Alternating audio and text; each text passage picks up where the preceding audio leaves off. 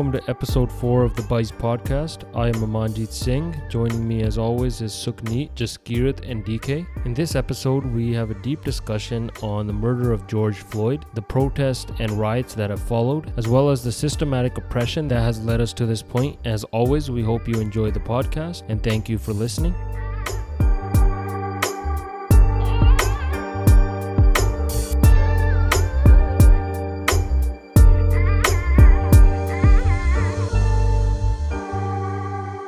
All right, guys, episode 4 of the Bice podcast. Welcome to the podcast. Pretty busy week for me this week. So I work for a very popular retailer and we opened up stores this week. So there's a lot of excitement among Canadians, among everyone to get back to shopping. A lot of good shopping. People got a lot of great deals. So that was pretty exciting. It's exciting to see that people are actually going out there and spending money. And I think a lot of that has to do with Trudeau giving everyone $2,000 a month. So that was good to see. We did about double our average sales for this time period in the year. So that's good to see. That's good to see people are spending money and we might not be in as bad of an economic situation as we originally thought. So how about you guys? What have you guys been up to? So yeah, I was in quite the pickle last week. Like you guys know, I couldn't go on a bike ride because my tube got punctured. So this week I went and I got that replaced. And me and Sukhneet, we went on a nice bike ride here. And the next day, it was beautiful weather again. So I wanted to pull out the bike, go for another bike ride. And as soon as I pulled my bike out, the front tire was punctured from the same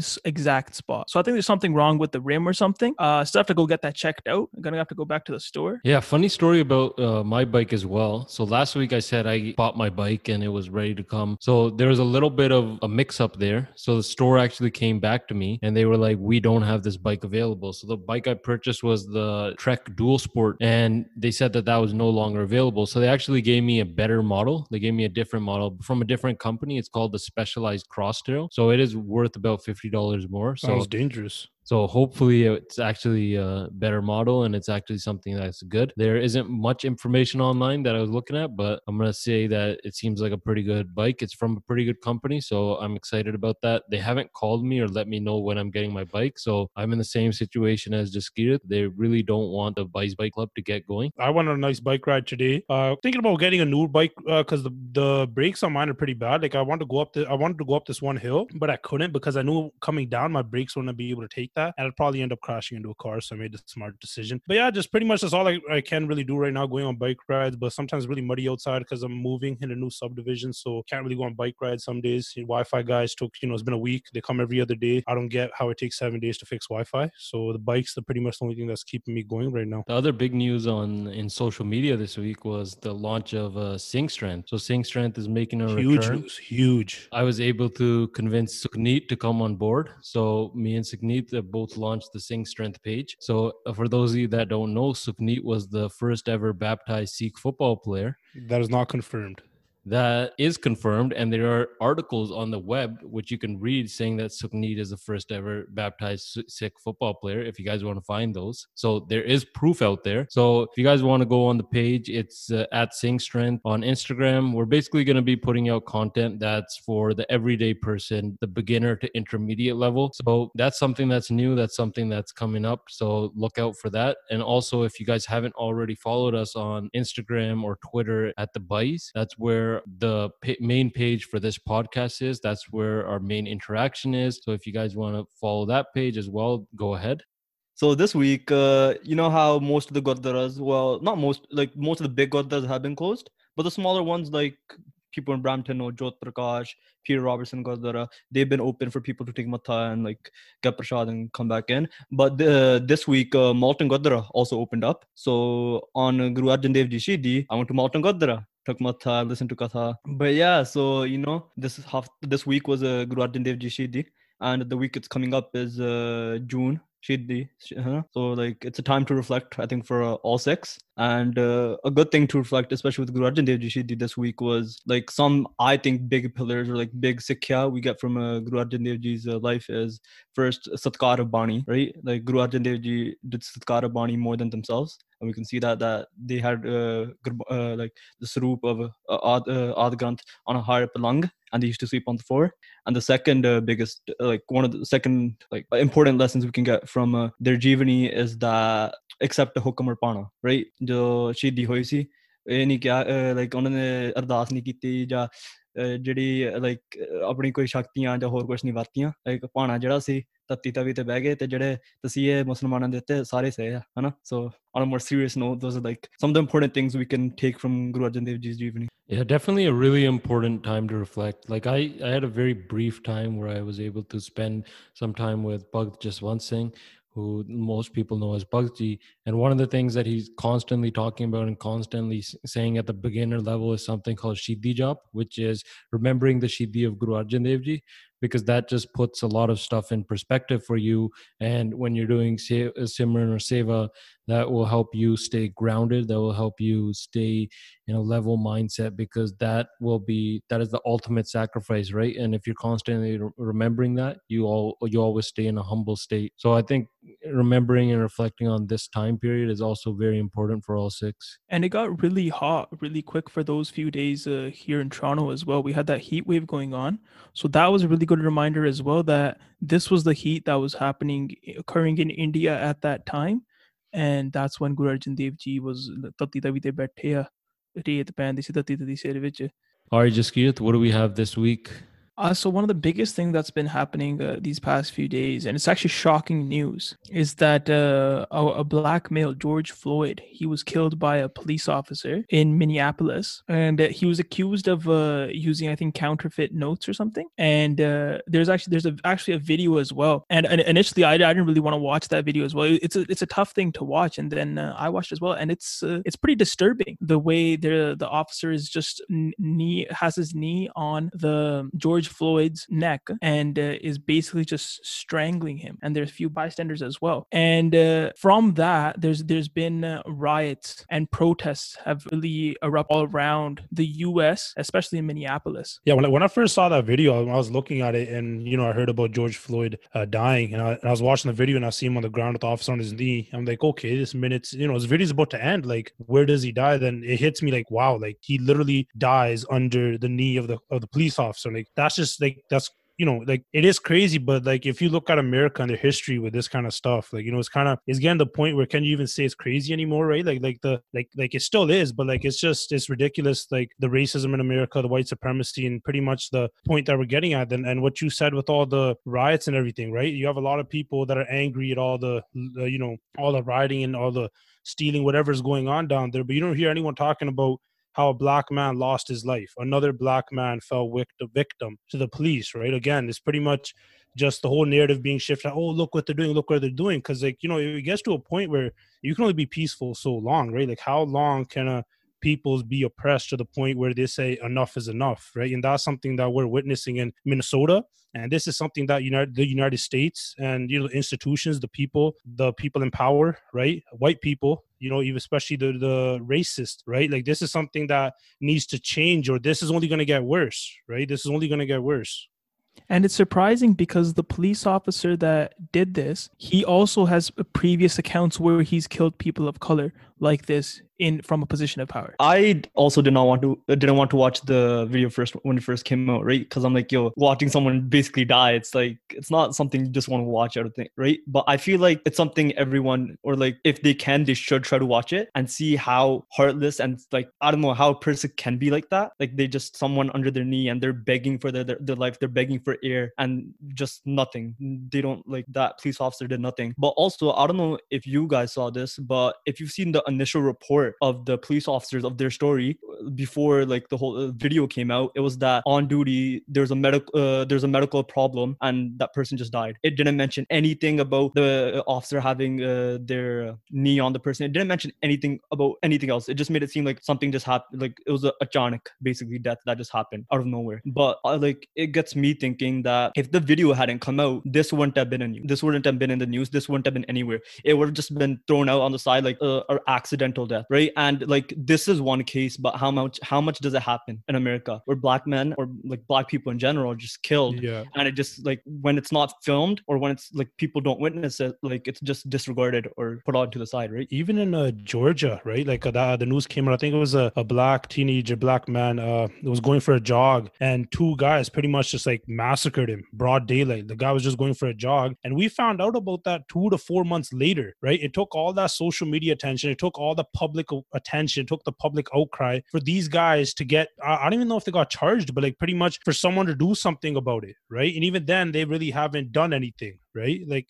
that's how long it took. And like you said, DK, like if there was no public outcry, there was no video of any of these incidents getting out, are we where we're at, right? And from another video, we see that there is no George Floyd wasn't even resisting arrest or Not at anything all. either. No, He was no. complying, and even still, all this happened. Like, this shouldn't be a story. This should not happen in any case. We should not be hearing about this, right? This should have not been a thing, right? It's really like it's such a low bar. It's such a like tragedy that this is a thing, and it's not a normal thing in America. Yeah, and just pretty much like from the second they you know, you see the police officer approaching his door, they're just grabbing him. You know, they already got him. You know, like just pretty much just because that is a black man, right? Like put that same situation where it's a white guy, right? Does he get treated the same way? And also saw a video where like there, you know, on one angle you only see the one officer with his knee on his neck, and then there's another angle where there's two more officers on top of him. Like this guy's not resisting. Like he's not a danger, and you have three officers on top of this guy. Like that. Like that's ridiculous. And when someone's begging for air and begging like, yo, just let me, I can't breathe,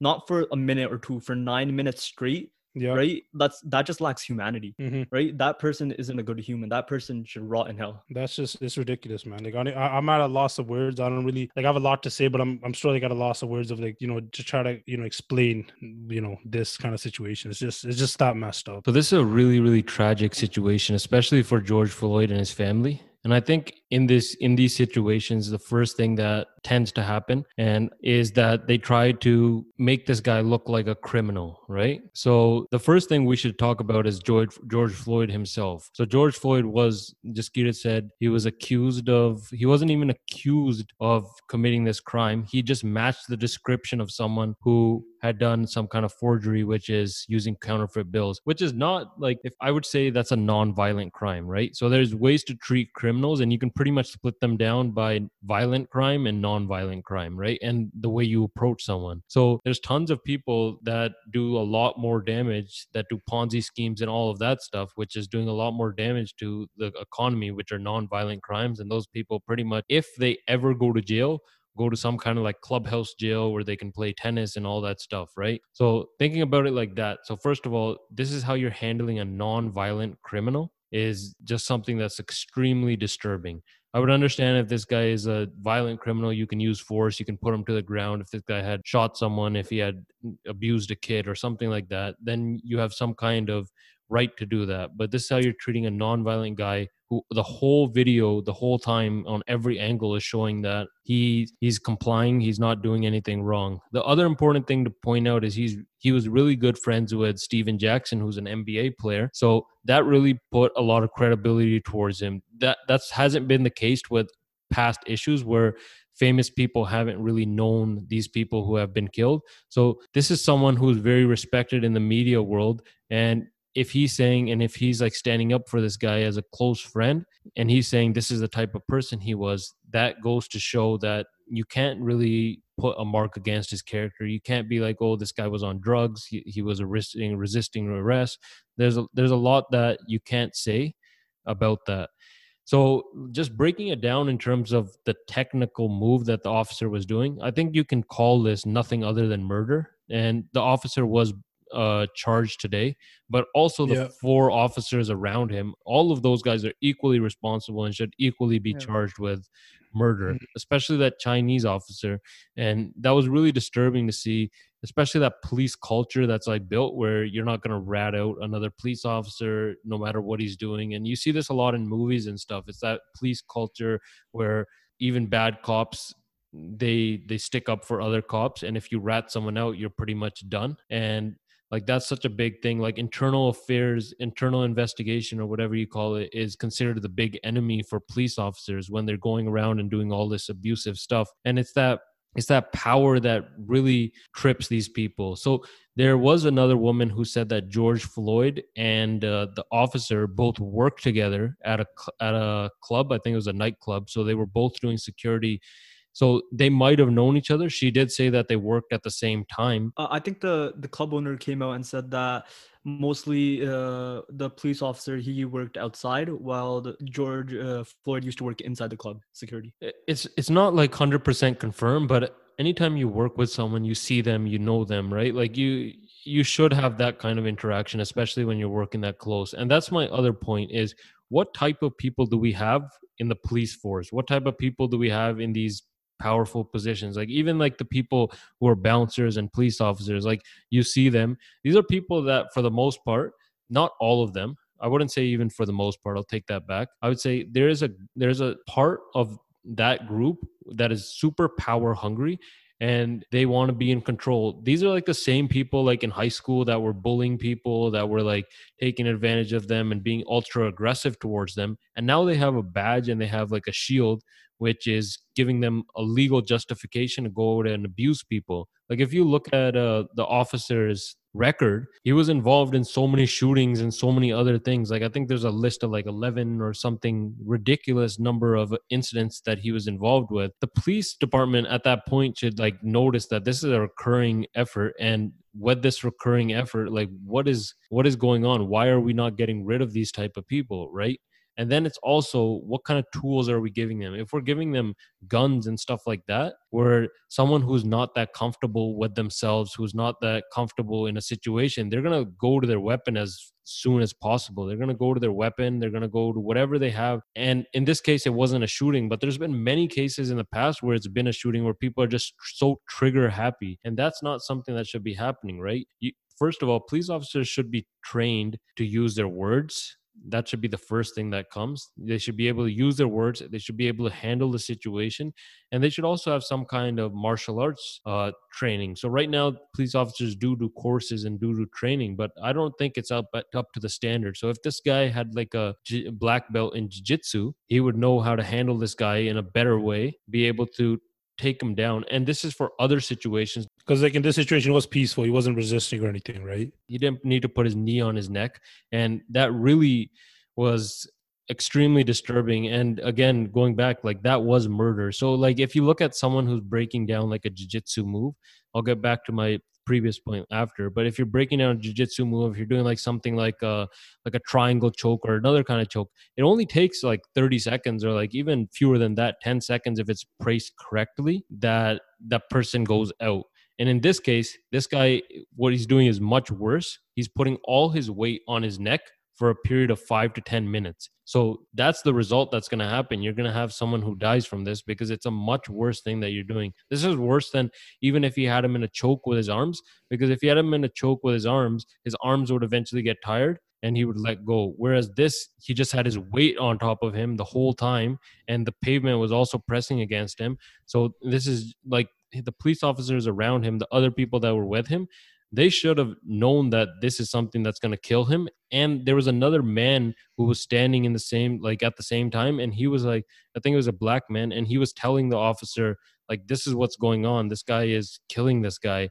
And they weren't listening. So it is overall very disturbing. And going back to my point about the training, they should have some kind of training where they can take in other situations as well, where they don't need to rely on their weapon, where they can rely on certain techniques, where they can hold people or they can do stuff. And the police force should be kept to a certain standard where people are strong enough that they can handle themselves and not be afraid and not have to use certain weapons when they need to use them. So yeah, pretty much going off of what you were saying. So you have these cops who, might feel more privilege, feel more power, the gun and the badge it gives them. Then you add in their own racism, their own preconceived notions of certain people, and that adds a whole different ball game, right? And even going off of like, maybe you could teach the police officers more techniques, more self-defense techniques, not self-defense, that's the wrong word to use, but more techniques where they can maybe resolve a situation without violence. But I feel like even that can still be abused, right? Because if you still have that same officer who still has those racist views, who still wants to kind of exert that on other people, black people, people of color, he still is going to use that, right? And then obviously, in a perfect world, yeah, that could work. But, we don't really live in a perfect world, right? We live in a world where a lot of white supremacists, a lot of racist people, they are given power in this country, right? And they use that. Then the gun and the badge, pretty much, even George Floyd was pretty much getting choked out by the officer. Why didn't anyone go tackle that officer down, because they knew what the consequence was going to be. They knew that they'd have a bullet in their head if they were to try something like that, right? That's just the power that the badge gives them. So another thing that I saw during all this was happening was a CNN reporter got arrested, right, Yep. while he was reporting. A black CNN reporter got arrested while he was reporting the riots and everything. He was just asking the police, "Where should we move? We're complying with you." And him and his whole crew just got arrested. And like I think that just plays into the right. That plays into that like that racism and that like the police, they just fear not just the media and the racism that's Yeah. Like, what was he what's guilty ingrained of? into nothing. Well, being black, pretty much. Being black in America, right? That's pretty much a life sentence for you, right? The way it's going on down there.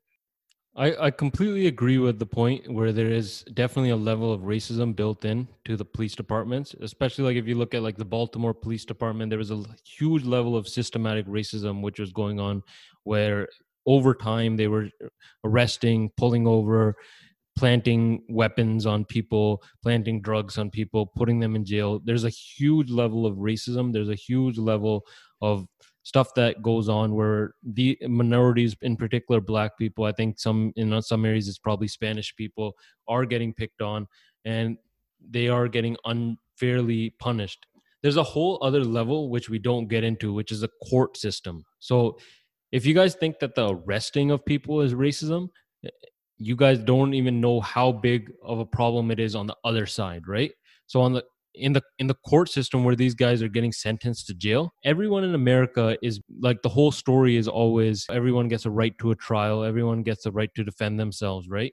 But that's not necessarily true, right? So if you can't afford a good lawyer, if you can't afford someone better than a public defender who has multiple cases and multiple people that they're trying to deal with, you are going to not get the same justice that someone who has a good lawyer is going to get. You're not going to get that same level of justice. And the simple fact is, that's just the way that the system's made. So prosecutors, what they do is they will offer you a deal. So they'll offer you a deal. So let's say you do some petty crime and we're offering you 10 years in jail, right? You know that you didn't do this deal. There's many cases of this where the person's like, I'm not guilty of this, or they can be proven innocent. In those situations, the prosecution's like, if you don't take our deal, you're going to spend the rest of your life in jail, right? So if you can't defend yourself, we're going to give you 25 years. So the person is like, I'm not going to get a fair trial. I might as well take the 10 years.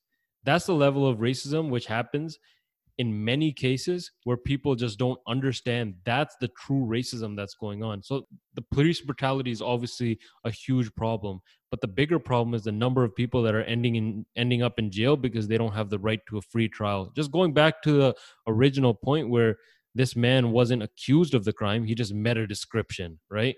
So if you find someone who meets a description and that person can't defend themselves, in certain cases, like I was watching a case where this guy was offered 3 years in jail. He didn't do the crime, but the other thing was, if he didn't take the deal, the prosecution was going to go after him for 15 years. So he's like, I'm going to just play the odds, play the numbers, and say that I'm guilty, even though he wasn't actually guilty. That's the big problem. That's the thing that's like really, really setting people back, and what we need to really talk about.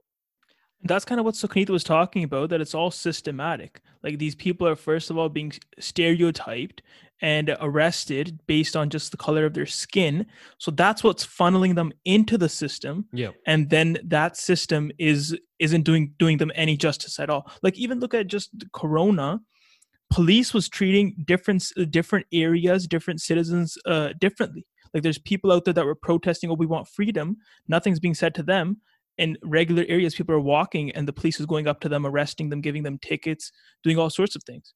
Yeah, even going off what you said, even like you see a lot of white people that go to city hall, they protest. Even America, especially, right? Militias, nothing done, right? But you see, if there's people of color, it's a whole different ballgame. And even going off what Amanji said, it reminded me of a show that I watched, I think last year. It's like a documentary series called the Central Park Five. That's like a prime example of what being black in America can do to you. And these were young kids.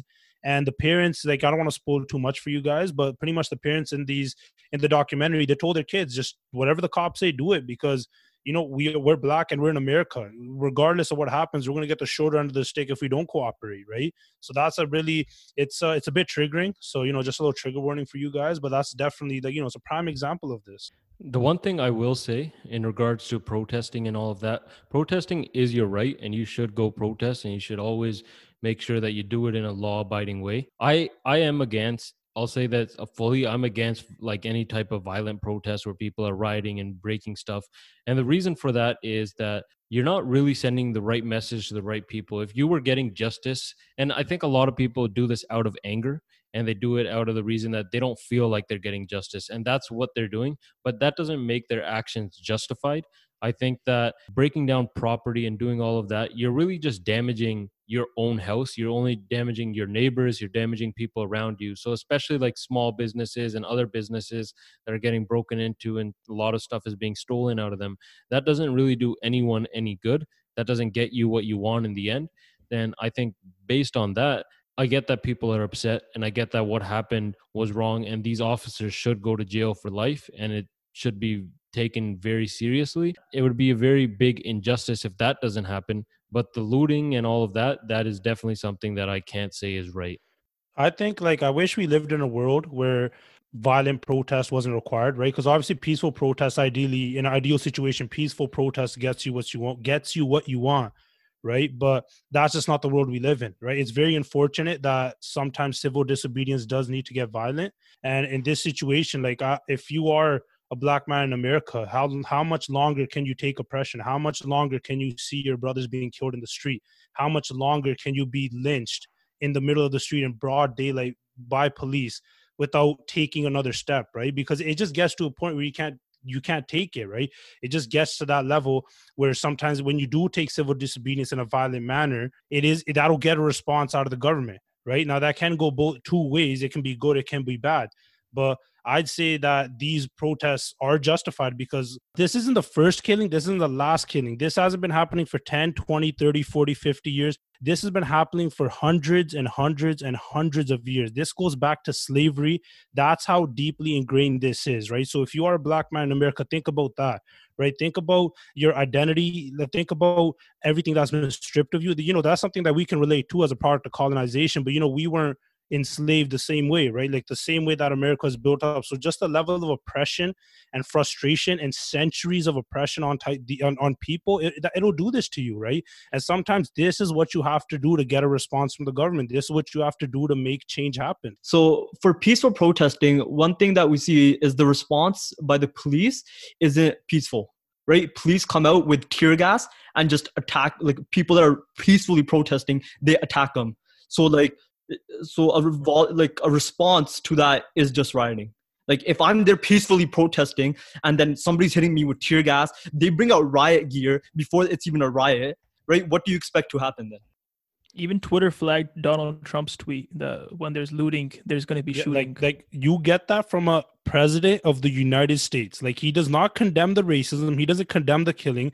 Even the Central Park case, he was all for sending these black kids to jail. And this guy's saying, if you guys don't stop looting, we're going to start shooting. Well, what about all that racism? What about that centuries of oppression? What about that, right? You're worried about if there ain't going to be, if the looting ain't going to stop, we're going to send the National Guard. Like I've said it many times, I'll say it again. Donald Trump is a joke. And this isn't the first time he said something like this. Even if you go back to I believe it was the Charlottesville. Yeah, it was Charlottesville, North Carolina. There was white supremacists at the rally, and then what did Trump have to say about it? There's very fine people on both sides. Like, no, there wasn't. You had white supremacists on the other side, and those are very fine people. Pretty much the head of the Ku Klux Klan has quoted Donald Trump, has been quoted as saying Donald Trump is going to give us the America that we need, the white America that we need. So this problem didn't start with Donald Trump, but when the president of the United States is enabling this kind of rhetoric, these kind of actions, you got a whole nother ballgame now. Like this is like the United States that wants to be human rights setters, that wants to be the example, who goes to Iraq, who goes to the Middle East to liberate them, to show them the better life. Like this is ridiculous, man. Like this guy should have never been president ever. Like he has no business being president.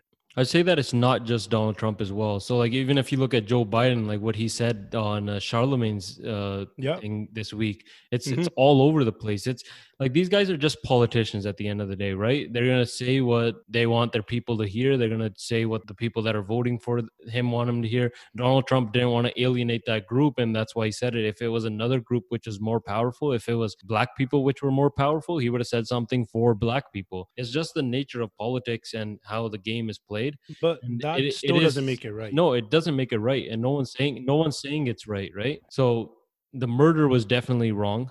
And Mhm. it was murder. There's no other way to put it. It was It wasn't. definitely It wasn't murder. manslaughter the way they're saying. He got charged with manslaughter. That's some BS. No, That wasn't no it was manslaughter. murder, and the other three cops which were around him, they should all be charged with murder. I think the main cop was charged with manslaughter, but like that wasn't no manslaughter. He was charged with third degree murder and manslaughter. Yeah, that wasn't no That third was second. degree. No, I think That second wasn't no degree for third sure. degree. Everyone's saying second. Yeah. So like like going off what Amanji said about Joe Biden, like something that I kind of found interesting that I learned in the last year, pretty much Joe Biden saying that at times you gotta work with segregationist senators to pretty much get stuff accomplished. So pretty much, yeah, like Joe Biden isn't innocent of this either, right? Like, but that still doesn't take away from the fact that what Trump is doing, and I'm extremely disappointed that in the next presidential election it's going to be Joe Biden versus It's Trump. really Like, the past two, they haven't really been able to find good candidates on both sides, and that's just disappointing. And it speaks to like the social media world we live in, where it's just like Donald Trump is winning because he's so good at those clickbaity arguments, and he's like so good at like calling people like Sleepy Jeb, or like he can call someone a name and those little names, and they can't seem to like work against them. So he's really winning that side of things. He knows how to use Instagram, he knows how to use Twitter, he knows how to like create short phrases like "Make America Great Again," those phrases, and like he's doing what he's doing is like a really effective way of marketing in this century, and that's why he's winning, because he can get a crowd together, he can get people to rile up again like behind him. And I think people feel like they don't have a voice all over the place, and I think that's one of the reasons they went with Trump, is because they were just tired of the same old stuff, the same old promises that were broken over and over again. So they wanted something new, they wanted someone who wasn't a politician, right? And that's why he wasn't really fit for the job, but they wanted someone from the outside to come in and do the job, because they were tired of the people who were doing the job. well, that's where like populism comes in, right? Donald Trump being able to like pretty much mobilize a certain area of voters and just catering to their interests. Right. And even like going off of like the Democrats, I don't really think it was the Democrats not being able to bring the right candidate. I think it was the Democrats pushing a certain ideology of politics, right? Like if you look at like who they had, like, even with like for Bernie, if they consider Bernie way left leaning, even when every single like, candidate out of the Democratic primary, when they dropped out, how many of them supported Bernie, right? How many of them even voiced concerns about Joe Biden, but they still support Joe Biden, right? Because for them, it's about being that center leftist. It's about even their own interests, right? Because if Joe Biden is elected president, they might get more benefits out of that. Even the Democrats themselves, they don't want to get too leftist, right? We don't want to get too socialist up in here. We still want to keep a little bit, we still want to keep that capitalism alive and well. They want someone who's going to toe the party line. I think that's the major thing. They want a candidate who's going to toe the party line, who's going to do what the party wants, and they need a candidate who's going to basically be a puppet for that, and that's what they have in Joe Biden. Pretty much, it's a shame that that's the two candidates for the next election. Really, you need more than two parties in order to have a good system. You need probably three parties, because I think it's so like one of the things we talk about a lot is why we have to pick a side, right? Like, so why can't I have some views which I like from one party and have views from the other party? And like, why can't I vote Republican and not be called a racist automatically, right? Like, why is that the way that the world works?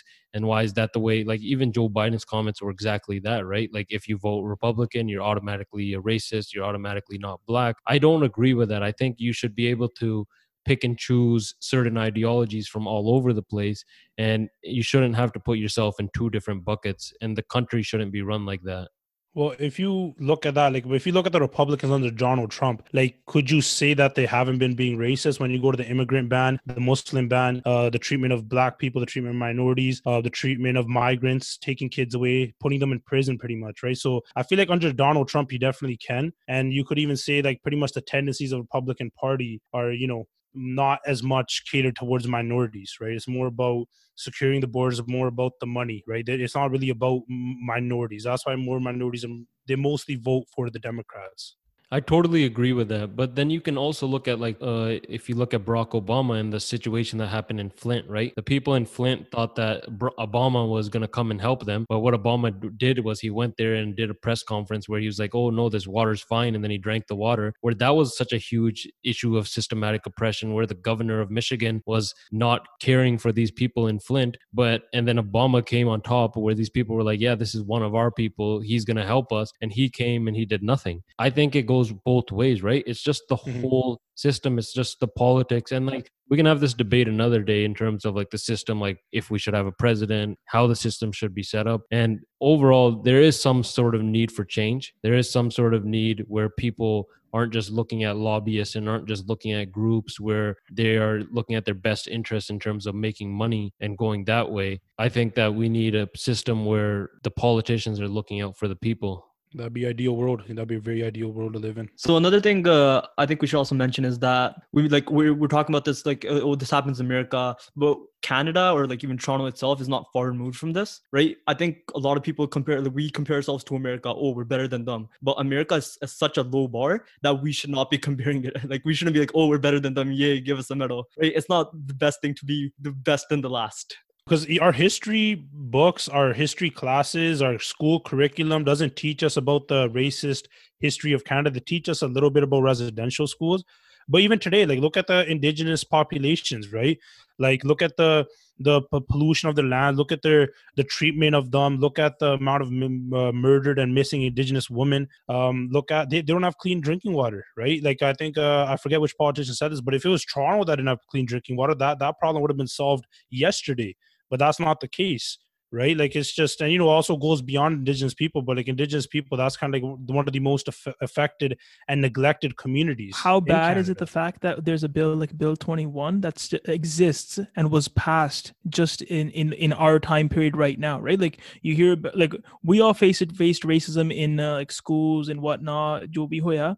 But the fact that institutionally there's an entire province of Canada where like none of us can get a government job there just because of how we look. I was applying to co-op jobs and I saw a bunch of amazing jobs that I'm interested in, and I saw that in Quebec, and my heart just sunk. I'm like, man, like I can't apply to a government job in my own country. Like this is Canada. We like praising ourselves for multiculturalism, and this is the country we live in. And no federal leader has really done anything about this either, right? Like no one's done anything. No one's spoken out about Bill 21. Yeah, that was a big issue during the election, right? So even Jagmeet Singh, he like flip-flopped back and forth where he was like, I don't support Bill 21. And then he was like, I support the people in Quebec's rights to do their own stuff. There was a lot of flip-flop. And this goes back to the point of the politicians where they're just going to do what is in their best interest at the time. Yeah, so even with indigenous people, right? Like the way they live now, like all of them are pretty much in poverty, but just the whole level of oppression that's happened to them over time, they haven't been able to educate themselves. They haven't been able to push forward. They are very much stuck in drugs and alcohol and tobacco and all of that stuff. And I don't know how we can get out of like this type of racism, how we can get people at like a certain level. There definitely should be a way, and it should be something that our government is focusing on. But the problem with, again, another problem with our system is we have 4-year elections or 5-year elections where we have to have a certain level of results where we don't really focus on long-term things. We focus on things that is going to affect us in the next election, right? So I'm not for giving someone more power over time, because again, what we've seen from this police situation is giving people more power, and even the power of the badge, like people get power hungry, people get drunk off their own power. That's not the solution. But what is a solution where people don't have to necessarily worry about the next election and they can do long-term projects, or some sort of way, some sort of system where we can find a way to convince the people that are at a lower level that they don't need to sell drugs, they don't need to do this or that in order to make a good career. They can do something else, and they have a system, they have the facilities to do it, they have libraries, they have all this stuff, and they can achieve whatever they want. Well, for them, it's not really a choice. Like they don't really, sell drugs and all that by choice. Like even if you look at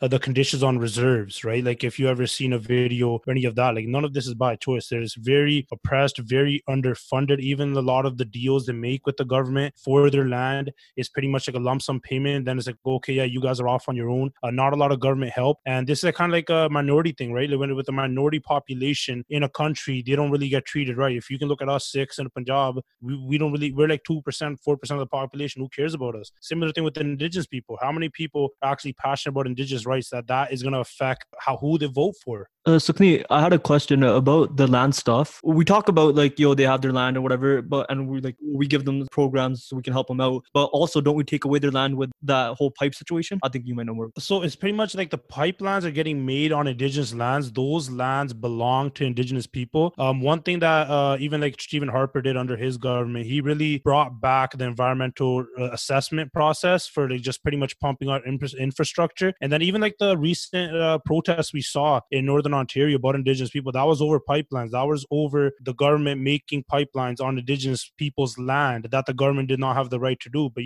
that pretty much just comes down to the economy, right? It's all about the money. It's all about the economy. They don't really care about indigenous people because similar to us in Punjab, they're a very small percentage of the population. If you piss that population off and not enough people care about that issue for them to influence their vote, are they really going to do anything about it? I think that plays into the systemic oppression thing, right? Like they've been over so many years, been conditioned to like, oh, you have to like do this, or like this is the things you can do, or like they've basically reduced them to so much. Well, when our parents came here, or the generation before they came here in better conditions that we didn't have any of these rules against us that are locking us down. We had the opportunity to grow while they've just been in that like cycle where they just don't get out much. There's more than just small populations as well, right? Like some small populations, they have power, right? So like let's look at the Sikh population in Canada, right? We have like 5 ministers right now, and we have like a number of politicians. We totally out-index our percentages. Whereas the indigenous people, they literally have like no one. They might have 1 or 2 people that are representing all of them, and obviously they're not going to have power in that situation because they don't have the right people in the right situations. They don't have any lobbyist groups. They don't have anything like that. The only thing that they really have of power is that like certain parts of land where they have their land, and that's really their like power and what they're able to negotiate with. The thing is that there should be some sort of respect and decency though, right? Like there's that Alberta minister that's saying that now that the corona is happening, more than 15 people can't protest. Let's build the pipeline now while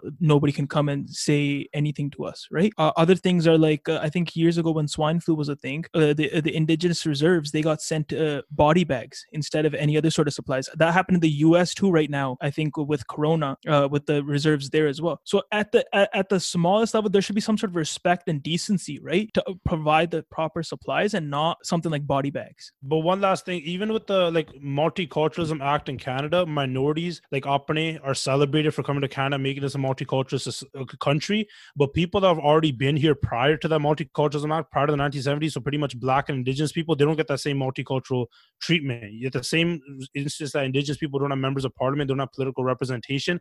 The same thing is said with Black people. Why? Because they've already been here. The country doesn't want to pretty much celebrate these people, and pretty much because Black people have been here as a part of slavery. Indigenous people are here because we colonized them, right? So those two groups of people, I don't think the government really wants to celebrate that as a part of their multiculturalism, right? Whereas we came here, right, as immigrants, so we're more celebrated. Not even just Canada about indigenous people, but in general, like the police systems and everything, you have to basically like rebuild them from ground up, I'd say, right? Like that's the only way. That's why people are riding out there. That's why people are doing all this, because they're saying the system that's in place right now is not working.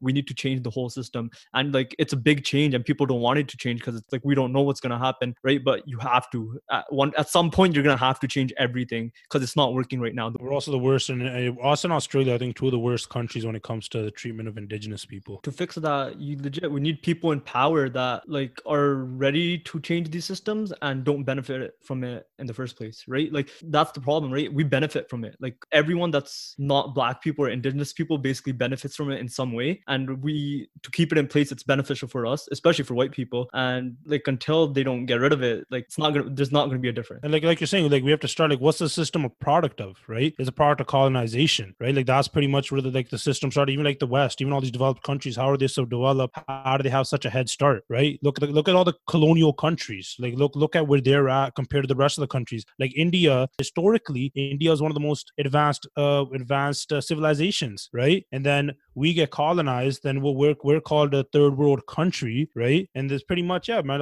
it starts with colonialism, man. Colonialism and white supremacy. That's like the root of a lot of evil in this world. The question I have is, how do we fix this, right? Like I get all of the systematic oppression, all of the oppression that's happened over time, right? But now we're at a point where it's like, okay, we can keep talking about that or we can fix it. There's way more things that we can talk about. There's a lot of other topics that we can talk about in terms of oppression, like even as simple as like food, how African Americans or people who are in poverty, it's more affordable to buy junk food than it is to buy nutritious good food. And then those people are going back and they're having to pay their medical bills, where they are getting to this point because they can't afford good food. They don't have gardens, they don't have any of that. So there's a level of education that also needs to come with that, where they also enjoy eating this food. Like some of these cultures as well, it's not cool to eat healthy. It's not cool to do that. They would rather eat McDonald's. They would rather drink Coke and all of that stuff. So there's so many ways of oppression that come about, and tackling all of them is definitely something that's very hard, but it's something that we need to start thinking about, because if we don't, we're going to be sitting right here 100 years from now, 200 years from now, 400 years from now, and the same stuff is going to be going on. That's the hardest part of it, right? Finding the solution. And the only solution like that I can think, or like I see, is that we have to rebuild from ground up. We have to like rebuild the whole system, right? Because the system is mess. And people don't want that. People don't want that whole change disrupting their lives. Like it's how they've been living, so we're gonna change that whole system. But like how it's been going, that's like there's no other way, man. Right? We can't have more people dying. We can't have more people.